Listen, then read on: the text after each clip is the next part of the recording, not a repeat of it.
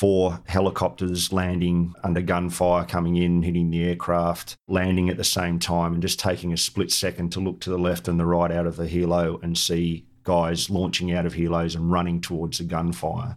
That's a magic moment.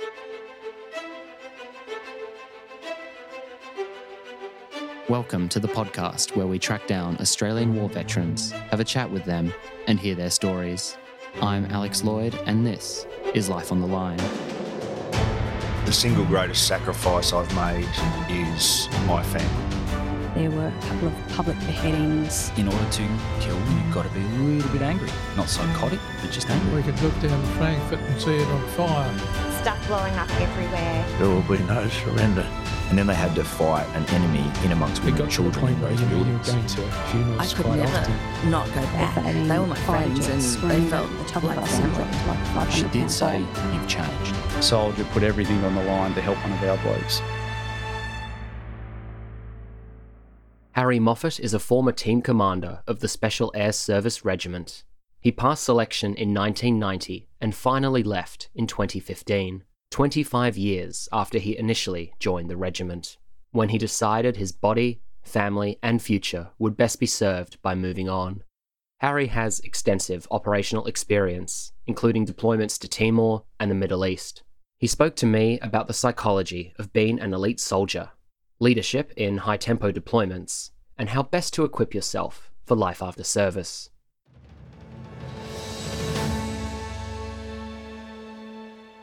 I'm in Melbourne today with Harry Moffat. Harry, thanks for coming on Life on the Line. No worries, Alex. Thanks for having me. Where did you grow up, Harry? All over the place. I was born in Williamstown. I had a few stints here in Melbourne. My father was in the Navy, so we travelled a lot. Sydney, Perth. I think once I estimated that I'd been to maybe 10 schools before I hit year 11 and 12, and that was finished year 11 and 12 in Fremantle in Western Australia. I call Melbourne my spiritual home, so it's nice to be back after 40 years, I think. Yeah, so I think the nomadic life growing up has its negatives and its positives, but mostly positive, I think, yeah. Tell me a bit about your father's service. So he's Navy, 25 years, maybe more actually, and he was a marine technician hull, as I'll call, which is just a fancy way of saying carpenter for the ship, which sounds kind of counterintuitive, but he did a lot of work, spent a lot of time on the ships and was in maintenance, and he rose to the rank of equivalent of warrant officer in the Army. They had to have a warrant officer as well, and he finished his time actually, which interestingly on the Melbourne aircraft. And I remember flying across from Perth, where we were based at that time, it was around 1980 maybe, flew across to Sydney for the decommissioning of the Melbourne, which was the last aircraft carrier the Australian Defence Force had, and seeing all these grown men, bearded men crying on the docks at Garden Island in Sydney was kind of really stuck with me. But I guess that goes to show how connected they became to the ship, and I suppose an insight into what service life is like too, how encompassing it is and how deeply it gets into your psyche, I suppose. So that was him, and then he went on to work in mining and oil in West Australia for a period, and he's retired down the south of WA now. Someone said to me the other day in a business context, how many businesses have 50-year reunions? And it got me thinking, my father still goes to reunions for his class, for ships, for every year. That's what he kind of essentially does now. And I guess that, again, separates the civilian world and the military world perhaps, or some parts of the business world. So I've just started doing that, going to reunions, 25-year reunions and whatnot. Makes you feel a bit old. But again, I guess it's indicative of service generally and how it kind of just is all-encompassing. Do you have any other military history in the family? My grandfather served in the English Army, and my father's recently collected all the history on that and written on that. I haven't seen that yet. But yes, my father's brothers both served in the RAF and the Army. That's pretty much it, I think. Vietnam era mostly. And as I said, our family's kind of a bit splintered in historically on my father's side. So he's just kind of piecing that all together. In your childhood, what were your major interests and hobbies? Were you outdoorsy? Were you more academically inclined? Probably, yeah, sports. An easy way to make new friends in all the different cities you're moving around to? Yeah, probably, yeah. And I think just naturally I had a penchant for sport and enjoyed football and cricket. I wasn't that academically inclined, although later in life I've become more so and studying. But yeah, sports, I was very bit of a class clown and a bit of a disruptor. It's a good thing these days, apparently. Do you recall when you first had an interest, even a vague one, in the military? Open days with my father probably stand out at whichever barracks he was serving at, whether it was down at Cerberus or in Sydney at Garden Island. They'd have open days, so I was always exposed to it and immersed in it. I was always with Dad at a senior NCO's mess or something like that, so always around it. I don't really remember not being around it. I guess when it came to me, it wasn't until about 12 or 13 when I saw the SAS, 22 SAS, the UK SAS, on television and on the front pages conducting the Princess Gate Iranian Embassy hostage rescue. If you remember, I think it was about 1980 or so. That was probably the first time when I saw those black-cladded guys, hooded guys hanging off the side of the building. I wondered... That really cool classic black and white shot of them ready to sweep in. Yeah, absolutely. And the bombs, I thought, that's what I don't know what they're doing, but that's awesome and I want to explore that more. Or actually, I thought I want to do that. It's something that was kind of the first time I thought that's what I could do with my life. And I felt, I suppose, encouraged by the fact that I had a connection to the military through my father, so it gives you a bit of confidence, I guess, and a role model to follow. You're not the first SAS person I've spoken with who saw that photo and went, yeah, that looks cool. Yeah. Sign me up. Exactly, yeah. When did you first sign the dotted line? So 1986, finished year 12, made the cut for uni, which was a big decision.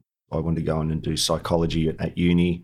I think clearly the pull from the military was greater and signed up in 1986 in Perth, finished Kapooka, the normal kind of entry enlistment. At the end of Kapooka, in those days, they just would assign you to a corps from there based on the testing and how you performed. And I found myself in Signals Corps and I wanted to go to infantry. That was my kind of that was the route to SAS in those days. Less so now. They sent me off to Signals Corps and training in Melbourne. So my first year was kind of a little bit bittersweet because I felt like I was, at that time, going to a non-infantry unit. I was missing the boat, but I was encouraged through my training that wasn't the case. And I was able to apply for SAS from anywhere across the military. I was happy with that. So how long were you a SIG before applying for selection? 4 years. I was posted to Townsville. I did some work. I was good at Morse code, unfortunately, and tinkered with some languages as well. Apparently I was okay with that again, unfortunately, because it wasn't what I wanted to do. It's kind of sitting in classrooms learning languages and Morse. But anyway, I ended up at Townsville. Had a bit to do with the infantry battalions there as a SIG attached to companies and whatnot, which was great. So it got me closer. And in 1989 is when I decided to apply. Way too young in retrospect because I was quite immature then. I still am.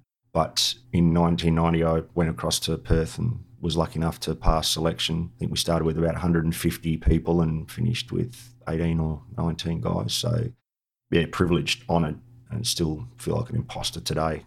Jumping back to when you were in the regular army, was there anything of significance or notability during that time you want to share? Or I loved being out bush, I suppose. That's kind of I love going on exercises. I loved being out in the weeds and like being in the jungle. I used to volunteer for all the Tully trips, I suppose. That was the big thing. I'd grown up pretty much in the city and my father was a bushie and a hard worker and I used to help him at home and getting my hands dirty was great, felt good and honest. I hear if you're going to do that, Tully is the place to do that. Definitely, yeah. You've got to sleep with rats and inches and feet of rain and good character building stuff. I wouldn't say I enjoyed it, but I had a sense that it was improving me, that it was making me a better person. It felt like I was accomplishing something, I guess. And also learning a lot of people would think soldiering's pretty basic and in its rawest form it certainly is. However, when you start diving into the theory of jungle warfare, machine gun theory, they're very highly technical. There's volumes of academic literature on this stuff. And I found I just loved the technical trade, if you like, and learning that. And I thought I achieved a pretty decent level as a young guy in the jungle and as a warfighter or training as a warfighter. So it was highly attractive to me. I was 17, 18, so it was a formative time, camaraderie and women, beer and cars and those types of things. It was a really enjoyable time in Townsville. Many mates I still keep in touch with. Good fun, hard work. I wouldn't say there was anything in that period that really sticks out as a single event or anything. You mentioned the statistic of the number of guys you walk into SAS selection with and then the number who pass. Obviously, Special Force selection process is famous or infamous for how challenging and hard it is, and the psychological rigors you go through and how you're tested to the extreme physically to test the psychology. The road to SAS has changed over the years, and I want to come back to later that path today for anyone listening who might be interested. But let's talk about your experiences getting through selection.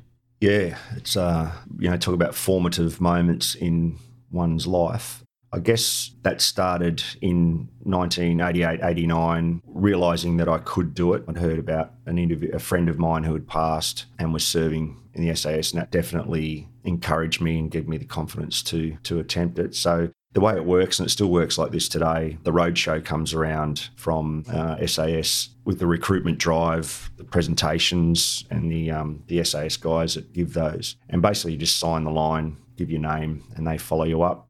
So once I'd committed to it, I spent the next 12 to 18 months just training as hard as I could, which was in the gym, cardio, in the mountains by myself with a pack on my back, compass in hand, map to ground. And I had a bit of guidance from a major who was serving with the regiment at that time. He was a SIG major, and he mentored me through the training process and what I should be doing. And I really enjoyed that. I spent a lot of time up at Roleystone outside of Perth in the hills by myself, navigating and sleeping out. And again, just really enjoyed that lifestyle, I suppose. You need to adopt it. But it's one thing to be told you need to undergo this kind of incredible training regimen to make it there. It's another thing to actually resolve and do it mentally, to push yourself to that limit. Yeah, definitely. And one thing, particularly through study and my ongoing involvement with the regiment, motivation eats all other aspects of life: intelligence, fitness, looks. One thing I would say that sticks out, one quality that sticks out of all of the individuals, not just in the SAS, there's a lot of accomplished and successful people across many domains, is that kind of internal drive. Almost an internal competitiveness. If you want to go to the dualism of man, one side's highly competitive with the other side driving each other on, and so that's another discussion. But I think that's the thing that really sticks out, and it's no surprise. But it's not only just motivated to accomplish things, but actually attracted to the challenge, the intrinsic kind of challenge. It feels good. It feels like you're accomplishing something while you're doing hard yards. So it's a strange thing. So I spent a year, like I said, 12 to 18 months training. I was a small, skinny guy. I felt I had to put on weight, which I did, and rolled up to selection in March 1990. Yeah, felt on the back foot from the outer. There's a lot of big men there, older than me, and the regiment's full of, average age is quite a bit older than most units. A lot of infantry and combat arms guys there, quite a few commandos, so people had come through from the commando units. So I felt out of my depth, and back in those days, bullying wasn't a dirty word, so there's lots of sledging and lots of SIGs were called chooks, and so there's a lot of that kind of stuff. And selection, I can remember just about everything about it. I could talk to it for an hour. I think what I would say as an overview is that it's a crucible moment in life, unlike many others, and that 24-day period, I think it was, transformed me from an immature young punk to what I hope I was, a mature young man. The class that I went through with, given a couple of minutes, I could name them all, and we stay in touch. We lost a few guys in the Black Hawk accident in the mid-90s, but it wasn't as hard as I thought it'd be. But I think it was because I was given into it so much that I didn't even worry. I didn't think about it being hard. I just thought about it being it, and I'll just get through it. And if I get to the end, that's going to increase my chances of passing. You focused on the significance of it rather than, this is the difficulty itself. Talk me through maybe one or two specific anecdotes of exercises or tasks you were given, just as an example of the rigours you were put through. It's all designed to test you, in the first instance, physically, to break you down. So there's in the initial stages, and it's still quite similar today, in the initial stages, lots of physical activity, lots of navigation, solo navigation and team navigation. The whole time you're being assessed, the whole time. This is one of the great strengths of the course, is it's a high instructor ratio to student and high turnover instructors through the CARTA as well. So you never have the same people testing or assessing you kind of in any given half-day period. I guess in terms of anecdotes, the things I do remember were the Stirling Ranges. We have the Happy Wanderer. It's called exercise. It's 4 days, 4 nights and 5 days in the Stirling Ranges, navigating by yourself. I think you can do around 80 or 90 kilometres in the 5 days in the mountains at Stirling Ranges. And I remember reaching that part. I completed that in time and around average, met all my marks quite easily. But I remember enjoying the time, the alone time, because up until that phase, you were just being smashed as groups and physically, mentally, waking up at 3 a.m. to do Russian astronaut tests that you didn't understand, but it was just there to muck with your mind. One thing that does stand out was my birthday was held on the 23rd of March during the early phases when we were all one big collective group. There was about 90 people left, and they made me stand up while everyone else did push-ups. They made me stand up with a cake with a few matches in it, lit, and sing happy birthday to myself. And they were doing push-ups, and the instructor said, that wasn't good enough. We want you to sing with more gusto. And so that was pretty embarrassing. And I think that's a unique selection process. Yeah. I think they just like to muck with your mind, I guess. It was quite unremarkable in the selection in detail, because I just tried to be the grey man in all of the runs, all of the physical activities that we completed, whether it was a navigation or the team exercises. I never wanted to be first and never wanted to be last. I just wanted to kind of be in the mix. There's a saying, kind of be the grey man on the selection course, don't stand out and be there at the end. It's kind of the message. The Australian Defence Force is coming out of the long peace period, essentially. We've got some humanitarian aid and peacekeeping deployments coming up on the horizon, but we've not had many active overseas work since Vietnam. Are you looking at the global situation, wondering, what am I going to get to do? What am I going to get to deploy as? Or are you just young and excited to be putting on the SAS uniform? Yeah, it's a great question, actually. I was talking about this with the CO yesterday. Personally, I get this waiting to play at the game for real. And a lot of guys still do feel like that, the guys coming through into the unit. I wasn't at the time. It was what it was. We were on standby, but we also had the new beast that was counter-terrorism. SAS took that over in the mid-'80s, I think. And we were in training on an annual basis, travelling around Australia, training with local police and the police tactical groups at that stage. So it was a real adventure for me. I was just happy to be in the unit. It was tough. I was struggling. I struggled for the first few years just because I was young, immature. One morning we had Fight Club one morning. You can't talk about Fight Club. Yeah. Well, it's, the reference to the movie, but it's nothing like that. I hope not.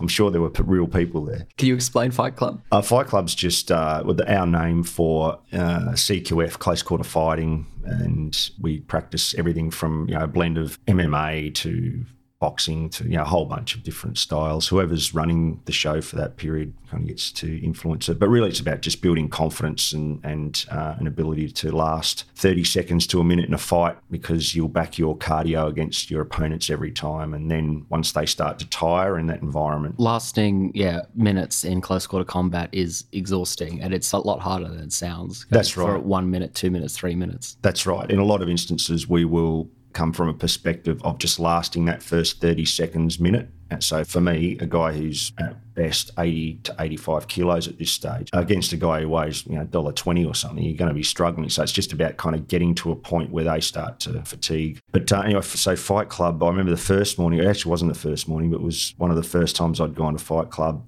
A guy walked out. He would have been more than 100 kilos. He would have been maybe mid-30s, half shaven, looked like a bloody busted ass, head like a busted ass. And he just walked up to me and knocked me out, essentially. And when I came to, I had a tooth loose in my mouth, and he basically just said, this is a serious place, mate. No uncertain words, and you need to toughen up, princess. And that was a defining moment for me to realise that I'm here and it's tough. In my own mind, I used to think it was like a prison yard I got to go home from sometimes. But it needs to be. It needs to have elements of that, because the job that's asked to be done ultimately is pretty serious. That early stage for me, I was just happy to be there, and I was probably surviving more than thriving at that time, and learn a lot and learn fast. And up until, you mentioned about Vietnam, I guess up until Somalia, there was just kind of bits and bobs here and there, and the SAS had some roles, whether it be interagency or whether it be through defence as advisory roles. But it was probably Somalia was the first time that the deployment. Were you on that trip? I wasn't, but my troop, or our troop was, K-Troop, and they sent the contingent. And I didn't feel that, that I missed out or anything. The senior guys were chosen. They chose a small group of individuals to go to Somalia. That went on for quite a period. We were the first ones to go in, and then the military followed, and et cetera, et cetera. And I think, it's well known now. You mentioned losing guys at the Black Hawk incident. Can you talk a bit more on that? The Black Hawk accident was a tragic accident in Townsville High Range Training Area in, I think it was 94, I hope I got that right. And I think 15 guys, regiment guys were killed, and 3 aviators were killed. And again, I hope I got those numbers correct. I personally knew all the guys from the regiment on there, and the pilots as well. We had an annual exercise up there to do CT counter-terrorism training. Up until that point, it was very realistic. It involved multiple aircraft flying in close proximity, low to the ground at night, doing choreographed manoeuvres, etc., at great speed, and also live firing out of those helicopters onto the ground and targets onto the ground. Individuals roping vehicles on the ground. So really, really complex type of thing. So we used to, and in retrospect, maybe too much so, used to drive pretty hard to make it as real as we could. In a hostage rescue or an intervention kind of a situation, you want to be, speeds of the essence. And unfortunately, on that night, 2 helicopters collided, 2 Black Hawk helicopters collided, and on board were a couple of dozen individuals, most of which who were killed in the accident. So, and we had another dozen or so on the ground who ran to try and aid them, but not much could be done to burning helicopters. We lost 100 years of experience in one hit, and for a small unit, we're barely in the hundreds of individuals. That was a big loss, and I've always thought that it took another half a decade to get over that, maybe longer, to catch up with the experience. Talk me through the next few years of your career, from those early days of Fight Club and just learning the ropes. We were almost on a permanent counter-terrorism role or cycle, from counter-terrorism to jungle, back to counter-terrorism. So that was it until around 95, 96. And I was feeling very burnt out at that stage and took some years off, travelled to England where I worked with the police there for a period, not as a policeman, but in a training capacity. And my wife as a teacher. Actually, that was a really good move in hindsight. And then I came back in the late 90s, 2000, and then 2001 kicked off, and when I got back in, I had to do a couple of courses to get back up to speed, new weapons, etc. But the regiment said, "Yeah, sure, dive back in." Yeah, definitely. Yeah, I was. I thought a good performer in the first number of years, and it's actually a way we still use. More and more, we support guys to take a break occasionally to spend time with their families.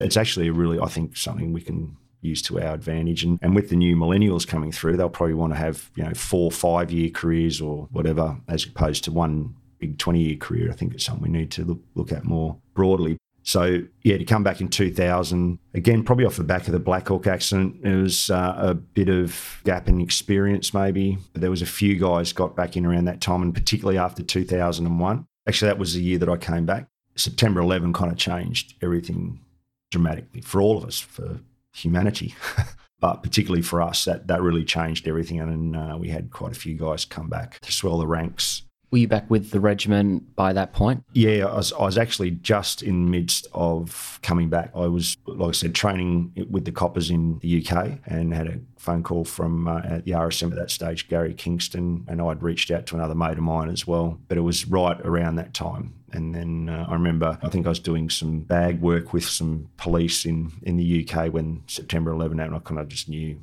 this is going to impact me. Yeah, definitely, yeah. How long is it from you rejoining the regiment to your first overseas deployment? Yeah, months. So I came back, we did some upskill work on the patrol course and some other courses, and literally got dragged off those courses to go and into a troop, and we were the first, actually we're the second squadron into Bagram in 2002, 1-2, that Christmas, or might have been January 2002, we took over from, I think it was 2 squadron that stage. Yes, and that was the first real deployment I'd been on in 2002, and then I went into a revolving door of deployments, which didn't stop until 2013. Probably 11 deployments over that decade and a bit from 2002.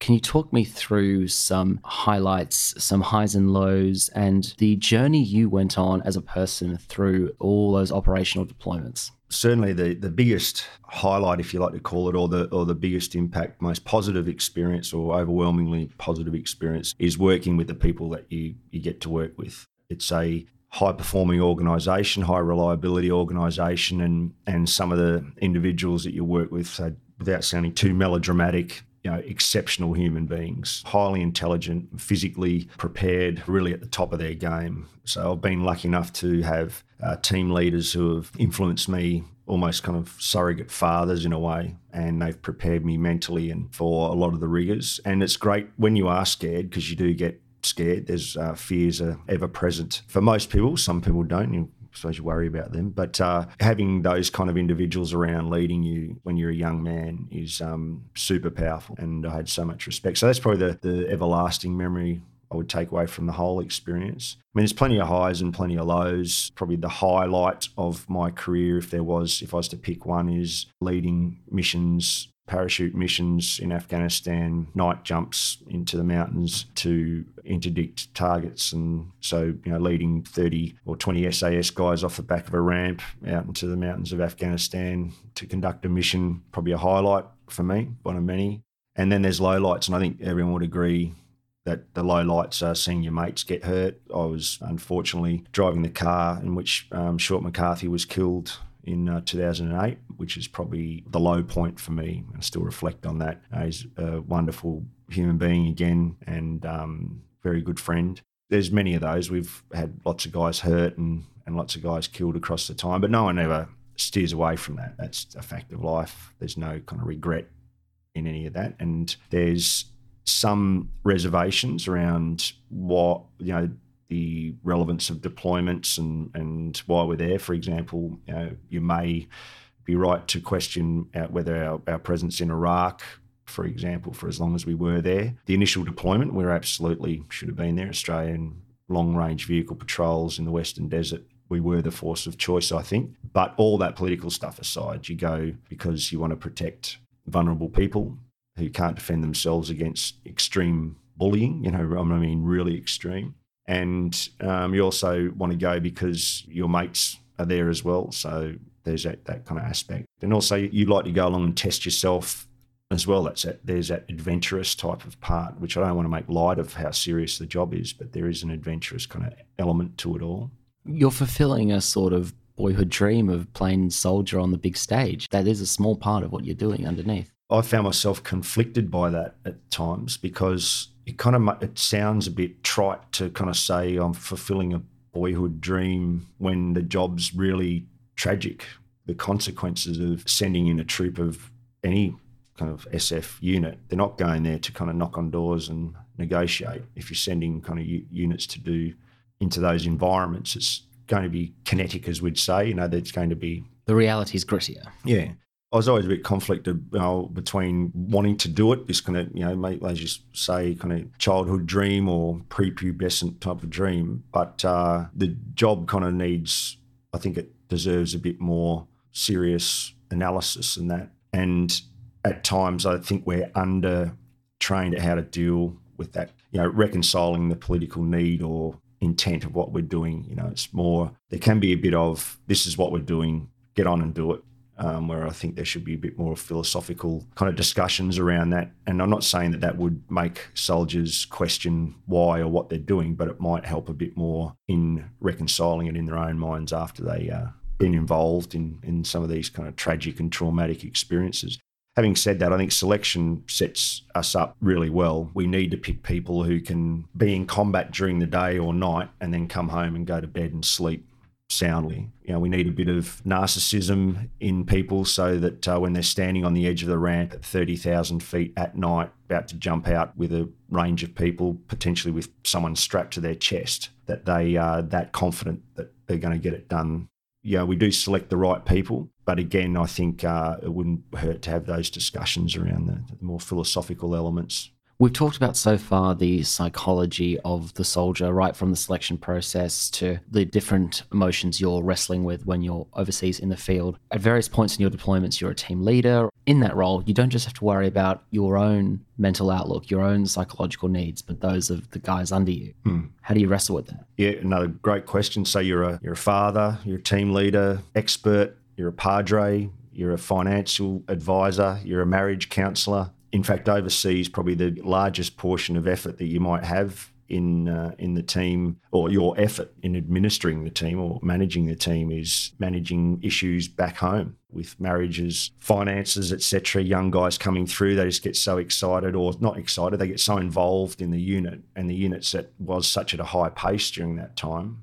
Things like finances and marriages and that kind of take a back seat, and as you can well imagine, that's not a good thing. So as a team leader managing the teams, that's you really need to wear all of those hats, and we try to train our junior leaders, or they're not junior, they're quite senior soldiers by the time they reach this level, but try and emphasise that that's an important aspect. In the field, absolutely. As a team leader, you probably haven't been looking after yourself that well, so you probably haven't eaten or slept as well as you should have leading up to that. So when you're out in the field, you, again, need to be conscious of that and making decisions and where you're placing people. Asking individuals to do jobs, to hold places that are potentially put them in harm's way is always fraught. But I guess we train so much together, particularly in a team context. We rely on each other so much that there's a lot of the decisions in a smooth running SAS team. It's like a ballet, real almost. It's everybody knows where to go, what to do. Really, in many cases, an operator is already doing what you are anticipating he'll need to do. In fact, in the best teams, leading is easy. You don't need to do a whole lot. You just need to make sure that the communications are occurring, and the coordination, and allowing guys to do their job. That's a unique aspect, again, as opposed to many other military or even any other domains of life where people have a very much a directive type of or autocratic almost kind of approach to leadership. You talk about marriage counselling, but were you having to do wider counselling in a way in things like first contacts or losing mates? Are you having soldiers come up and talk to you about these experiences, or are they bottling it up, focusing on the job? I think to a degree you need to bottle it up in the first instance. I can hear a million psychologists screaming out and saying, oh no, you need to open up. I think inside the patrol or the team, in theatre, you deal with that within the troop, and if there is any kind of adverse reaction. But again, we pick pretty resilient people. And again, I talked about reconciling your emotions and your thoughts. I think we do that reasonably well. Your question probably goes more to later on down the track after deployments. And it's a tricky area because psychologists still have stigma attached to them. Being seen to be going to the psychologist has a certain, as I said, certain stigma. So now my role is broader than it ever was post kind of all these events. I regularly now get contacted by guys saying, I want to have a chat about this. But at the time, particularly over that decade, there was a bit of kind of bottling it up and moving on. The military likes to say that it does mental health pretty well. I think it doesn't. I think there's a lot of people who hold on to it. A lot of experts would hold on to the kind of ownership of mental health and how we're supposed to do it properly. I've got my own ideas, but I think that everybody was just so busy during that time that there's probably a few people who got through the net and probably should have had more intensive counselling at that time. We've also talked about motivation and how that feeds everything in life, and that applies to pre-selection training, and of course it applies to maintaining yourself as an elite operator, pushing yourself through these very difficult circumstances. And you've also touched on the politics of the situation, that are we always meant to be here? Are we making a difference? And as you say, especially in Afghanistan, you're over there and you are seeing that you are helping people, you are protecting them against the Taliban, you are trying to make their region more stable and more peaceful. As you get later into your career and Afghanistan drags on, becomes Australia's longest war, does that resolve and positivity that we're here making a difference, does that start to weaken? It was talked about for a while. We had a good sense of history, so we knew the Russians' attempts and the American, the kind of proxy war that occurred with the Mujahideen in the 70s and 80s, I think it was. And we knew that the British had been there 200 years before and others had tried to conquer the area, and that it probably wouldn't be, we weren't going to have victory, so to speak. I remember speaking to a CIA guy named John one time. I think we were having a cigarette out on an Overwatch position somewhere in the mountains up the north. I said to him, do you know where they all are? How are we going to win this war? And he just said, we'll never win this war. He said, it's unwinnable. And he said, not unless we took the gloves off. And I didn't kind of pursue it any further, but my feeling was that it was like, unless we drop a nuclear bomb on the place, that was my sense that it was kind of that forlorn that inevitably it would be lost.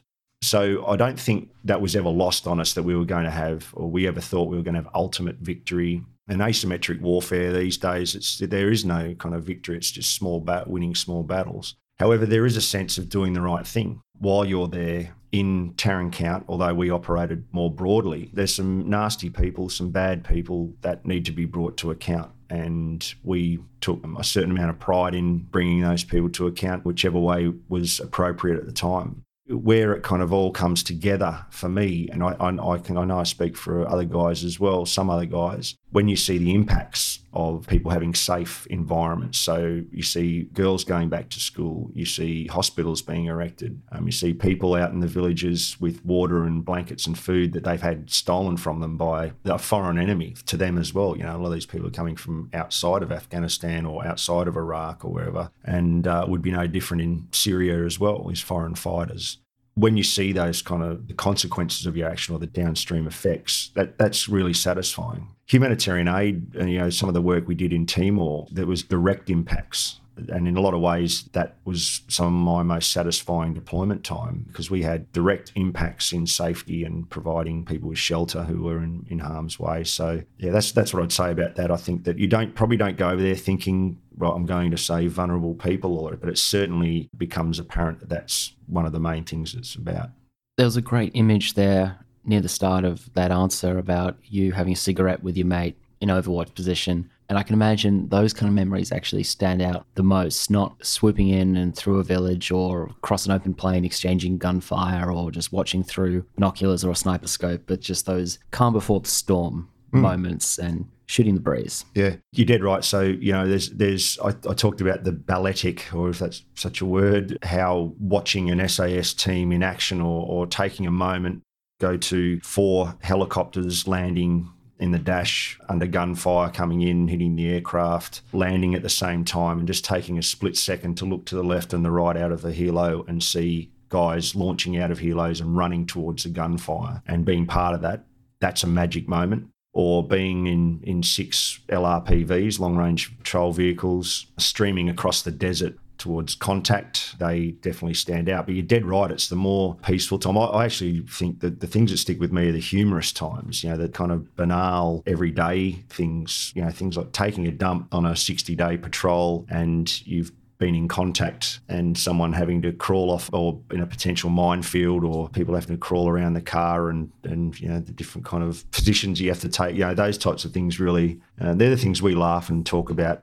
There's so many, mate. I was lucky enough to spend some time up in the hills with Alfredo Renato, the militia leader in Timor. He was probably part of the quartet of main players. You had Ramos Horta and Janana Guzmao and Marty Alkatiri, and he was probably the 4th of that group that we were helping and assisting and keeping an eye on to a large degree. And I had one of those moments with Alfredo. We were up in his mountain hideaway, and one of the first nights we were up there, we were having a glass of wine. We'd had some dinner and having a glass of wine, and again a cigarette out on the balcony, and he said, you've come to kill me, haven't you, Harry? And I said, no, mate, we're just here to keep an eye on you over the period of the elections and keep him out of the streets, because he'd been a bit of a troublemaker. I think he and I probably slept with a gun under our pillow for the first few nights.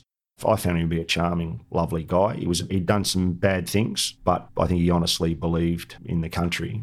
But I think he drank a bit too much in the end and became kind of paranoid, and the rest is kind of history for him. So they are special moments, the kind of calm before the storm, if you put it like that. But it's punctuated equilibrium in a lot of ways, soldiering full stop. Anything in the Defence Force. It's kind of this call to action at periods, and then there's a lot of downtime in between. And we fill that, our unit, or the unit, fills that with training and keeping sharp. And as a quick clarification, when were you also sent to Timor?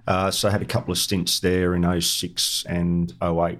You were being marriage counsellor to some of the guys in your unit. What about your own experiences? How did all this constant deploying overseas in this high-stress, singular focus environment affect relationships and family back home for you? The single greatest sacrifice I've made in my ongoing time is my family. Thank God I'm still married to a great woman, a stoic professional woman who's stuck by me, and I've given her no great cause to want to leave other than spent more than half of our marriage separated overseas or whatever. And my children as well. I've got 2 young adult children. My son is probably the most lamentable part of my service, is the loss of time I spent with my son. I think I was around for about 3 of his birthdays until the age of 10 or 12. On occasion when we're having a blow up, he'll remind me of that. So there's no doubt about that. I have deep regrets about that. So I think I'm happy to be here, body and mind mostly intact, quite beaten and weathered, but I think my family suffered significantly from it. Therefore, I've got a lot of messages for guys coming to the unit about, what they need to do, not what they need to do, the lessons that I've learned and the mistakes that I've made, and how important it is not to just kind of throw away lines, spend time with your family and children. But it's a difficult task. We ask a lot of our soldiers full stop, but I think particularly in our unit, even when we're back, we're away. We're training, we're supporting regional training. So you can spend only 4 months away on operations during a year. You can spend another 4 months away. And then the Army asks us to do Army courses, which have questionable relevance in a lot of instances to our core job. But so there's always someone asking you. And then when there's a big Army exercise on, they're asking for help. So, I think in one 24-month period, I spent 18 months away, away. And it gets to the point where I like to say that being away is like being at home, and being at home is like being away. And my wife reached a point in some stages where she'd say having you home was more of a disruption than a nicety. Your final deployment to Afghanistan was in 2012. Talk me through the journey from after that deployment to what you're doing today and the transition that went with that. Yes, so I came back from Afghanistan 2012. I made a deliberate decision to kind of call it quits there. So I'd been, I still am a sergeant, will stay that way for as long as I possibly can. I'd been a team leader for the best part of 7 years at that stage, 6 or 7 years, which is a very good run, and that's the time that most guys crave. But you do need to move on. Some individuals hang around too long, and you can, because it was such high tempo, they were always looking. And I felt like I was kind of at the top of my game and I could do it on my terms. I took a position as the high performance manager at the unit in one of our cells, set about redesigning the high performance program, and that continues today, which is great. The new barracks has been built, and we've got a new gym and a new approach to cognitive mental skills training, through to how we train guys physically and how we look after our families. So I spent 2 years there, and then I had finished my degree in psychology, my bachelor, and started a master's program. I was doing clinical psych, and it all got a bit heavy on me, to be honest, because we have a peer support program in the unit of sorts where we train guys to help guys who are struggling, and I'd been doing a bit of that, and it's pretty heavy stuff. So I transferred then from the Masters in Clinical Psych across to Org Psych, and one of the better programs is here in Melbourne, and that was a kind of catalyst for me to ask my wife, would you move to Melbourne? I can get out of the unit because, get off the hamster wheel. Back to your spiritual home as well. Back to my spiritual home, watch a bit of footy, and finish my Masters, and that was my get out of the Army, because I want to have another career and I'd like to go into some kind of consultancy, performance type consultancy.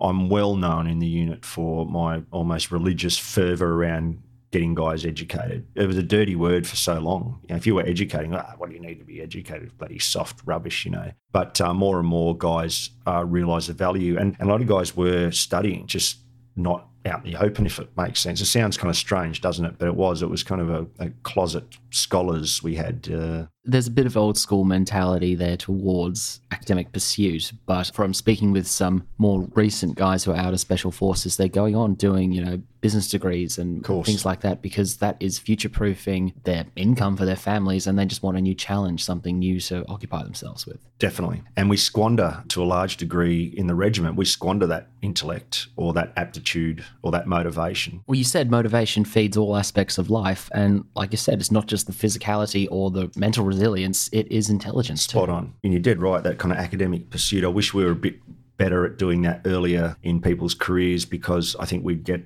better results in terms of strategic thinking, critical thinking, planning. We've got some super intelligent, super crafty, almost Machiavellian type of minds. And I think the education kind of brings a bit of polish to that and brings a bit of structure and thinking, and that's not lost on you, I know, Alex. But I think more importantly these days, that the iron bubble in which the SAS lives, this shroud of secrecy, and that should be the case. That needs to be maintained from a global perspective. However, I think we should be pulling back the curtains occasionally to let a bit of light in. And I think one of the ways we can do that is to support individuals to go out into the academic realm, into universities who offer kind of a host to do that safely in. Most of the individuals I speak to are going out and study, and particularly under our scholarship program. What they tell me is it's not so much the education and learning, etc. It's just being immersed in a room full of peers, but from the civilian world, that are really smart and have lives. And I think that exposure is what builds the resilience and the confidence for guys to then go on post-service. And I think that's part of it. You feel it's the same with sports people. I know it's the same with many other spheres of life. That loss of identity when you do choose to leave an institution or leave a former life. That's the hard thing. And I think exposure to other areas is the key. How did you find the emotional journey from slowing down from that fast-paced life to a relatively much slower-paced life? It's still going. I'm still coming to terms with it. I just came back from San Diego and I spent some time with a couple of mates from the SEALs. A friend of mine, Coleman, who's 7 years post-Navy SEALs now. He was a team commander. He'd been in the unit for a long time there. And we were chatting about that. And he said that he thinks it takes about 10 years. That's his best. And he's looked a lot at this and helped a lot of guys through their transition. He runs his own consultancy. So he's established, he's made the journey. He feels he's only just starting to come to terms with it. And I like that. I'm just about to start that journey. I'm 50 years old, so it's late in my career, and trying to reinvent yourself is difficult, particularly in universities surrounded by 20-somethings who look at the mature age student and go, yeah, they're just dumb. They're old, dumb, So it is difficult, and I really enjoyed that conversation because it made me realise I shouldn't be in any rush, and there's lots of things that I've got that I can take with me. But I think it's a lot like a selection course. It's kind of the selection course at the end of your service. You've just got to get on and get it done. And there's a lot of suck it up about it, but you've got to bring the same kind of resilience and motivation to that transition as you did to your entry into the unit. To come down from this, there is a level of anxiety that you're left with, because particularly from the deployments and the expectations of the unit kind of raise the bar significantly, and you're at this kind of heightened machine-like pace in your life, that when it stops, you're kind of left there, and now you've got to find a way to kind of bring the normal back down to the new normal.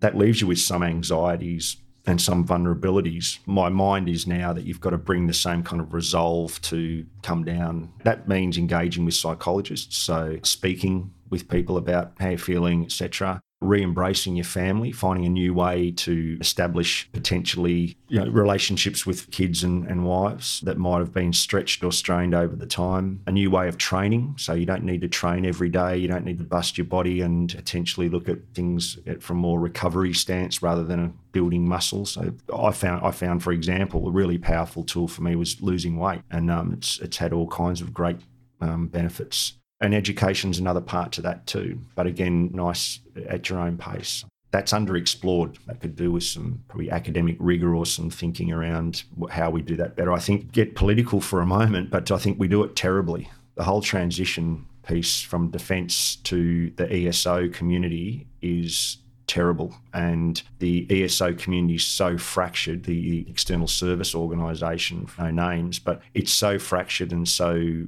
at cross purposes. We need to get everyone in a room and say, right, this is the main strategic outcome we want to achieve. Let's all get in and find our spot rather than everybody trying to. I'm not going to criticise any individual one, but the fact is there just are so many when our resources are so, salami sliced between them all. Yeah.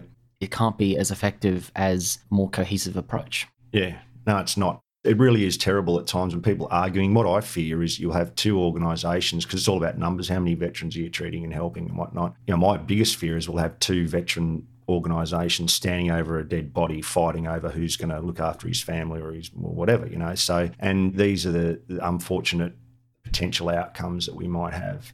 I won't labour on it, but I think that transition happens way too late. We should be transitioning people from the day they join, in fact, because we know service for everybody, no matter what sphere you go into the military, full stop, has a certain impact that's not always positive on an individual, and we know that now, so we should be treating it right from the start and having some kind of preventative approaches, whereas at the moment it's very reactionary. And I know I speak to veterans all the time, hundreds, travel regionally in Victoria to chat with people. Their perspective is, where do you go? Who's the best? Who's best suited for me? And no one really knows. In Victoria, they're doing a good job. The RSL and Legacy have got together, and I think they are the right organisation to kind of lead this, it feels to me. So hopefully they can build a community or an ecosystem kind of approach rather than this kind of fragmented work that goes on at the moment. I mean, there are so many of these micro ESOs that are doing fantastic work as well. I don't mean to belittle or criticise any of the wonderful work they're doing. It's just more a big picture issue. Yeah, definitely. So, Harry, what are you doing with yourself today, and including your philanthropic efforts? My philanthropic efforts first is just to help regiment guys educate themselves while they're in service. So that's, as I said, transition's too late. So my approach, or our approach, it's a unit approach, is to start that transition much, much earlier than the end of a career. I work in developing the network in which that is, and it's a vetted, trusted network. So again, we have some sensitivities that we need to maintain. Personally, it's been brilliant 2 years with my wife. We've become best mates again. We were a bit nervous whether we loved each other. Still loved each other when we came to Melbourne. She can't send you away to Afghanistan because you're more disruptive at home. Yeah, exactly. Yeah, it's been a wonderful time, blessed to have held on to her. That's been my main effort, and probably the great revelation of the last couple of years. Still very supportive. She's left her family to come to Melbourne here, and we're hopefully going to buy a house here shortly. Working on building my relationship with my son, that's an equal priority as well. So we're getting there slowly. He's, I think, been negatively impacted by my services, no doubt about that. So we will continue to work on that. But I love him deeply, and we'll keep him. My daughter just moved to Sydney, so we're all on the east side. That's good. Personally, I'll finish my master's hopefully this year. I'd like to break out and go into some kind of performance psychology consultancy. I'm not sure what that looks like yet, but I'm exploring a few different avenues. And I'd like to continue to support our guys and other veterans within reason, because I think I need to step back a little bit from that as well. I think long term, I'll stay connected with the unit. We have an ability to stay connected for as long as the unit will have you in training and mentoring and coaching our new team leaders coming through, notwithstanding recent kind of trials and tribulations the unit's going through, which we worked through years ago. The unit is probably in the best place it's been in the time that I've been there. I've been there since 1989. It's a great time to be in the unit, brand new barracks, a new raft of excellent young men and women coming through the pipeline, and we're busy as ever. And so it's nice to be asked to remain contacted with the unit, and hopefully I got a few more years left of me to give. With the new outlook and approach to life in the uniform and life after, and just the general culture of the military today, what advice do you have for anyone aspiring to join the Australian Defence Force or the SAS specifically? I'd say in terms of the ADF is, if you have even a small aspiration or curiosity about the ADF, that you should get along to a Defence Force recruiting office or make an inquiry. It couldn't be easier these days. There's no obligation, and just to get an insight into where you sit in terms of suitability to join the ADF, the Australian Defence Force. That's the first thing I'd say. And I think people would be pleasantly surprised, maybe even blown away at the opportunities in the Defence Force these days. For example, there's a gap year. They offer a gap year now for students out of Year 12, which I think is just a sensational program. I wish it had been around when I was a younger guy. So the opportunities to join the ADF these days are huge. I'd turn around and do it all again tomorrow. It's a great career. In terms of the SAS, only a couple of things I'd say. Be patient. You probably have a much better chance of success if you're a little bit older, probably mid-20s, mid to late 20s, I would say is kind of the middle of the bell curve of success. You can come in too young. That's my opinion and my observation. And make sure when you're training, train a number of domains of your life. You don't just train in the gym or physically, but look to develop yourself cognitively, mentally, socially. We forget about that. I'm not going to go into it here, but you consider the social aspects of your life and what impacts will be there. And also, end on, I suppose, kind of consider the philosophical motivations and impacts that what I've talked about here, I guess, only really skim the surface, but have a think about what the impacts are in terms of your values and your beliefs and your attitudes. I think it's something that's only just starting to be explored, but I think it's a really good conversation starting point to have. And if you've got a family, make sure you factor them in all your decisions. Try not to be too selfish about it. Ultimately, bite off more than you can chew and keep chewing. Harry, it's been quite an insightful conversation. Thanks for coming on Life on the Line. Thanks for having me, Alex.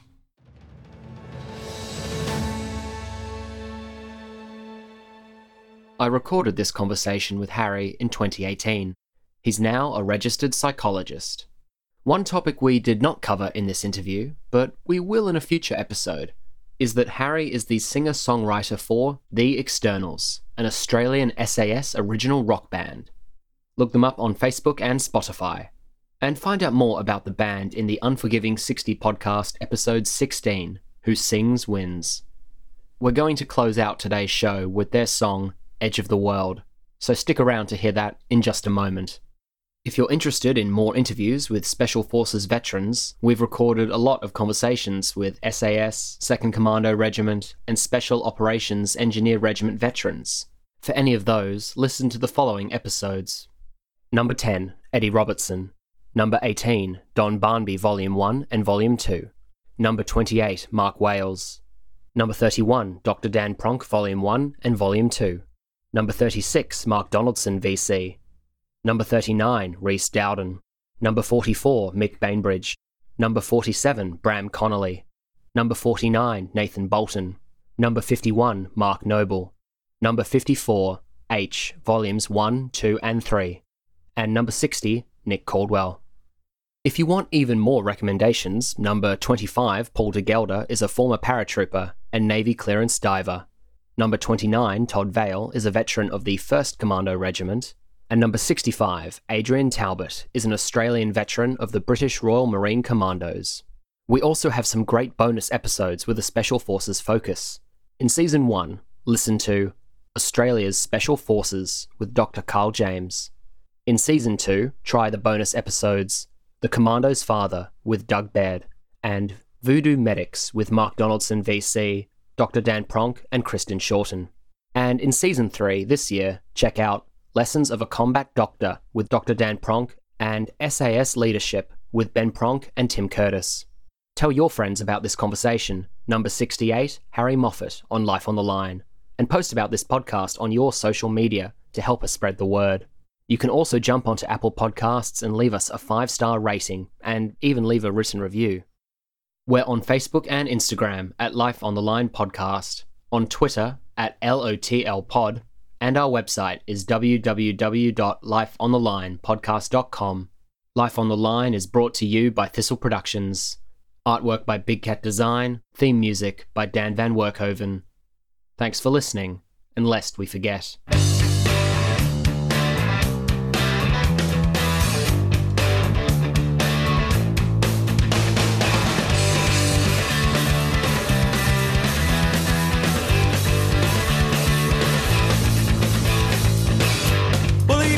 Car outside the Rose Hotel, and he headed for the bar. A night away innocent smile as he motioned for a jar. Well, he ain't been home since 1973, since he was 17. And by 21 he'd sailed the 7 seas, but it never seemed that far to him. And he's been to the end of the world, and he sat on the edge and said nothing at all. Well, it's hard to love a man who's paralysed. It's even harder to forget. But he loved for the push of a beautiful woman somewhere.